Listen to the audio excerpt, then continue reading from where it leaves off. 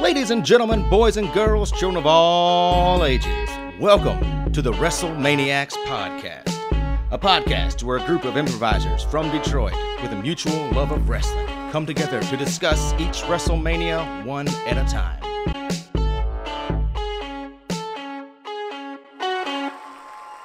Hello out there, all you wrestling maniacs, all you nostalgiaholics and hardcore members of the IWC, and all the casual fans who like the wrestling on the TV.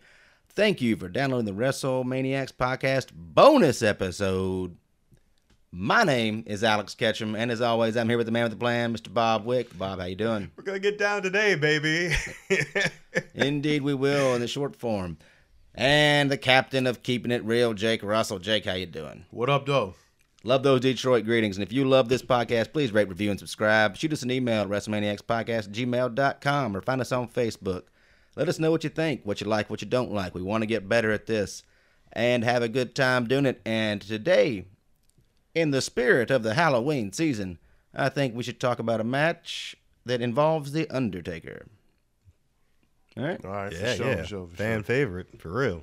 So, in 1991, The Undertaker did something very few people had done up until this point. Within 1 year of debuting, he had a title match against Hulk Hogan at the Survivor Series, the gravest challenge, as they called it. So much to talk about. There was a lot of things that happened in this match. Let's just get right to it. Leading up to this, we had The Undertaker and Ric Flair jumped Hulk Hogan in the funeral parlor. Yes. Did you like the casket with the Hulk Hogan stickers on it? Yeah, it was. You know what, though?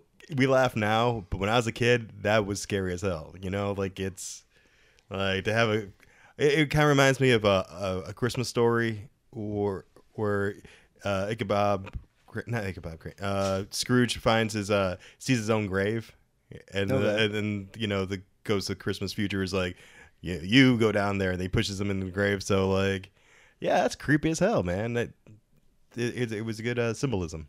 Yeah, I liked it. As a kid, I loved the funeral parlor because you never knew if the Undertaker was going to come out of the casket or come out of the coffin, and it was a lot of fun. It was very, very Halloween-y, if you will. So I think it's very appropriate.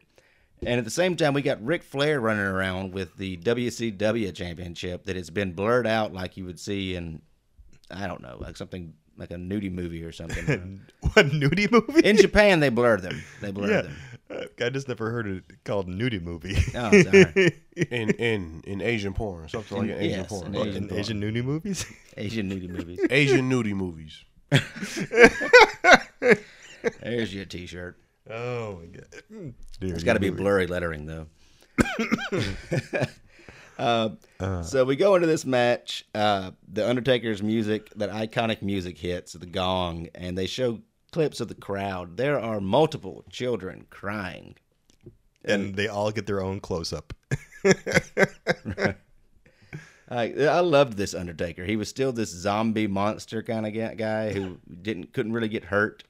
So it was an interesting matchup against Hulk Hogan. You know, is he going to be squashed like everybody else before him, or is this the guy who can bury Hulkamania 6 feet under, as they promoted it? Music hits. Hogan comes out. Crowd goes wild. Surprise, surprise. And we got Bobby and Gorilla on commentary. Is that right? Bobby and Gorilla. What'd you guys think of the match? What stood out to you? I thought the Undertaker was great. It was great. He dominated Hogan like he's supposed to. And it's been so long since I've seen an old Undertaker match. Like the last couple matches I've watched has been his recent stuff, like his Goldberg match at Crown Jewel, which was not great. And he's just slower. Yeah, not fast, not slow, very slow. So I forgot how well he can move and jump. Like, holy. Yeah, ups, man. He had hops. Like when he did that elbow drop, Hogan moved out the way, but if it would have connected, man, that would have looked great. If he would have connected that. You know, he was standing from the standing position. He just jumped straight up. He was higher than the top rope and came back down. Yeah. And then he did this wild jump where he was like across the ring in seconds. It was Yeah, he did wild. jump across the ring. That was pretty cool. I mean, the reason Hogan got out of the way is because he jumped too high. He gave him too much time. Yeah. Took him a good minute and a half to come down. So you can't keep Hogan down for a minute and a half. Everybody knows that. Yeah. I love like the clips of Paul Bearer outside the ring. Oh my god, man. Wasn't that great? That was hilarious. Oh yeah. It kind of took me out of the match every time Paul Bearer would grab his throat. Paul Bearer would shake harder than his arm would shake. Like his whole body would like, as if Hogan's neck was shaking Paul Bearer. Like Hogan's electric. Yeah, his Adam's apple just like throbbing through his throat. And I don't know. The power of Hogan. And just the power of the urn compels you. Well, it almost reminded me of who's that wrestler who's supposed to be his finishing move is he'll flip you with his dick. Joey Styles. Joey Janela, maybe. Yeah, yeah. So it kind of reminded me of, like, but that's Hogan's throat. Wow. If you touch Hogan's throat, it shocks you. That's why he wears rubber gloves. That's why it didn't shock the Undertaker. He was grounded. That makes sense. I thought it was a decent match. It was pretty short, but like, you know, it was that was a decent match, but it's just I don't know. Fuck. Hogan could have sold getting his ass beat a little more. Like a little more. I mean, he got his ass beat, but like that tombstone, man, like he just The first one? Yeah, the first one. He just jumped right out of it. Like, fuck that, man. Get the fuck out of here. Yeah, we all called bullshit on that. Yeah, one. That like, come on, man. Like, be stunned for a second, man. Like, yeah, he's got dropped on your head. Even if you are Hulk Hogan, that hurts. You know, Yeah. fuck. Yeah, I didn't like that part either, really. Yeah. But the second one worked. yeah, with a chair. Yeah, Yeah. yeah. Ric Flair And comes Ric Flair out. in the chair. Loved that. Loved the robe Ric Flair had on. By the way, just He looked good, Ric Flair. Rumor has it, Ric Flair before he was allowed to come into WWE had to cut his hair. So this is like a clean cut, ripped Ric Flair. yeah. I thought Flair was a great heel at this time. When he came in, like him going up against Hogan was that dream match everybody wanted to see. So this is kind of a one way of starting to get there, but they never really got there, which was so weird. But we'll get to that with the next WrestleMania, maybe. I believe so. We'll see. Yeah, Stay it'll be a tuned surprise next week. for everybody. But I did think it was bullshit. Like, I'm just stuck on like he could like. I feel like Taker could have won without someone's help. I know like they do that to plant seeds and stuff, but yeah, Taker could have definitely just won that on his own. That kicking out that tombstone that fast, or not kicking out, but like jumping up from that tombstone that fucking fast was some bullshit. Great. And like they just needed like he didn't need a chair to do it. Like Taker could just whooped his ass. I don't know, man. I guess I didn't like. I guess it was a decent match. It was short, but I don't like how it. Make a choice, Jacob. I ain't like the match. Yeah. You didn't like it? I have ain't like- mixed feelings about the match. You know what I did like?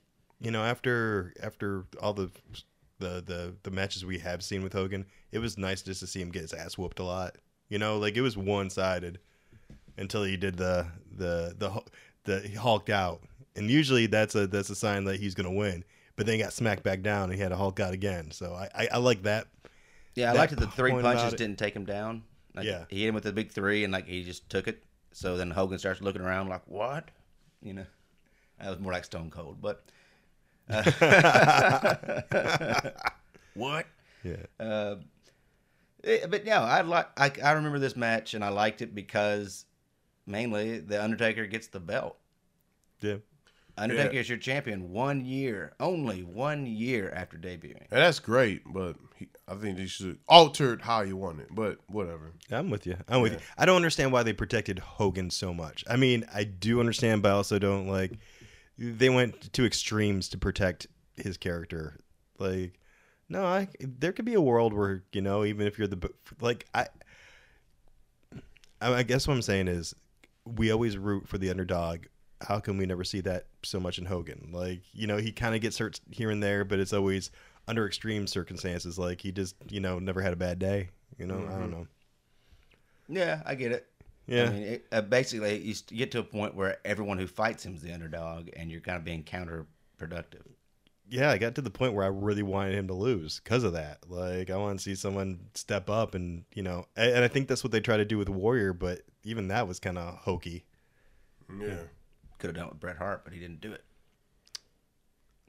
Sorry. Yeah. I did like. Personal Hulk bias. wouldn't do it, or what you mean? Yeah. Hulk wouldn't do it. I did like though. Paul Bearer, man. I always loved this. It was one of the characters I loved impersonating when I was a kid. Oh, my Undertaker! Like just hearing him in the outside, like because he was always Paul Bearer. Like even when like the camera wasn't on him, like that's dope, man. That cracked me up. Yeah, it was great. Everybody has a Paul Bearer impression, and it's just one of those iconic voices. That's like Macho Man. Everybody knows Macho Man's voice and can try to, I don't know, impersonate and do an impression of it. But yeah, Paul Bearer's just like that. That oh yes. Or what was it? Like a ghost Mickey Mouse. Ooh. Oh, Undertaker. Now I'm just picturing Mickey Mouse. Oh, come here, kiddies. Let's get a picture. Yeah, that took a turn. What? You don't like my Mickey Mouse, Jake?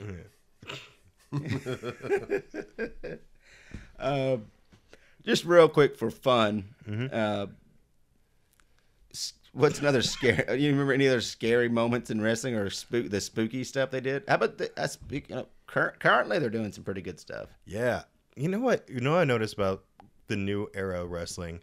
They're just reassigning kind of old shtick that they used to do to new people. So look at Kevin Owen. He's basically the new Steve Austin. Bray Wyatt is the new Undertaker. Just stuff like that, like not that it's a total one-on-one, but the way they treat Brock Lesnar is kind of like the way they treated Hogan. I mean, that doesn't really prove my point, but there's like a lot of the same things going on, like Bayley using the elbow, and I don't know, just you see a lot of the old stuff coming back. Yeah, and I don't know if that's partial fandom or I don't know, paying respects to the previous, or just trying to go with what works. I mean, honestly, to be in the business, they had to be fans themselves, and they're about our age or younger, so they grew up in this era. Yeah, it's kind of cool. It's kind of cool to see like the little nods. Yeah, I like the Fiend. I like what they're doing with it. Yeah, and don't get me wrong. I'm not saying he's directly stealing, but it's like a theme. Like I'm a scary, demon from the dead type, thing. Yeah, I got you. Jake, anything else? Any other spooky characters or anything you liked? Spooky characters? I don't know. Can't. Oh, the Boogeyman. Thinking anything. The wrestler or the real Boogeyman? Oh, either. No, it wasn't spooky. I don't know. I used to. It wasn't spooky, but more like just dark or depressed. I really liked the Ravens character. Oh, that's a good one. Yeah, WCW. Good call. Yeah. I like that. I liked it. Yeah, he was actually one of my favorite characters in WCW during like the Nitro Monday Night Wars era. Yeah, when he had a flock. Yeah, flock. That was dope. And he had that like the Even Flow DDT. He named his move after a Pearl Jam song. And the DDT. It was just like a more vicious DDT, pretty much, which is pretty cool. It was pretty cool, Oh yeah, definitely. I loved the Even Flow DDT. I loved the Raven character in general. It was great. Or what about remember the? I think WWF, or maybe they ain't wasted, but like I don't know, they probably didn't know what they can do with Gangrel. I thought he started off pretty good, pretty strong. Yeah, and he also had like a pretty good DDT move too. Yeah, that Impaler DDT was awesome. Yeah, but he because they started off good with him, and then they added Edge and Christian to the mix. That was good. The Brood, The Brood was great. That's very Halloween. That's a good one. And then when they expanded and added the whole Undertaker, and then they had like that whole cult thing. with Stephanie the McMahon. Ministry of Darkness or whatever. Yeah, yeah. And yeah, Mabel come back as Viscera. Which was scary because like with the contacts and everything, like he wasn't that was a big dude. Yeah, he was. And then then you had the Acolytes, and then they became the APA. Yeah, a lot of things spun off from the Ministry. It was interesting. Yeah, that was a good run, man. I mean, the Undertaker character is always interesting to me because how many different versions of this, like he's always changing, like, and it's not always like drastic, except for when we get to from Undertaker to like the American Badass version, but it's always just something different, something new. He's always expanding and growing, and I thought, and like it's gave him longevity for sure. Definitely. I think there's some teams that, like, if you go back and watch things, like when the Rock and Roll Express had a couple matches on Raw, they weren't that old, really, but they felt old because it was the same thing they'd been doing for so long. Yeah. I think it made it feel older. But, like, yeah, when they change and when the character changes somewhat, it keeps it fresh, and it does, and makes it have, like, a much longer shelf life in more ways than one. But he's like the Madonna of wrestling. I mean, I wasn't doing a bit. Like that's someone who's kept their career going by drastically changing their style, or Undertaker's the Madonna of wrestling. Wow. I would not say that to his face. That's good. That's probably a wise decision. And y'all remember Vampiro? Vampiro's dope. Yeah. Yeah. I remember him. Oh, I thought he was whack. I didn't like him. I remembered him. I don't like him. Yeah. Yeah, I was just asking. But yeah, we talking about spooky characters or whatever. I can't think of anyone else. Yeah. Oh shit! Fuck. McCain. Shit. Oh yeah. Next Halloween, I'm making y'all watch the Chamber of Horrors match from Halloween Havoc '92. Okay. There's an electric chair in it. We're serious. I'm serious. Okay. It is the first WCW pay-per-view you ever saw, the first WCW match on pay-per-view you ever saw, and it is amazingly bad. I love it to this day, but it's just terrible. But that's next time, right? Next time. Next time. And until next time, I'm Alex Ketchum. Bob Wick. Jake Russell. We're going for the leg. Hold up now before you go. We here at the WrestleManiacs podcast want to thank you for listening. We want you to know that this is a podcast by wrestling fans for wrestling fans. So we want to hear your feedback. We want to hear your stories, your comments, your questions, so we can make this podcast as good as possible. Now, in order to get in touch with us, you can hit us up on Facebook at WrestleManiacs Podcast on Facebook, or you can email us at WrestleManiacsPod@gmail.com, or on Instagram at WrestleManiacsPod. Thank you for tuning in. We want to also thank Gabber Media. You can check out all their other great shows, or however you get your podcast, or at gabbermedia.com. See you guys next time.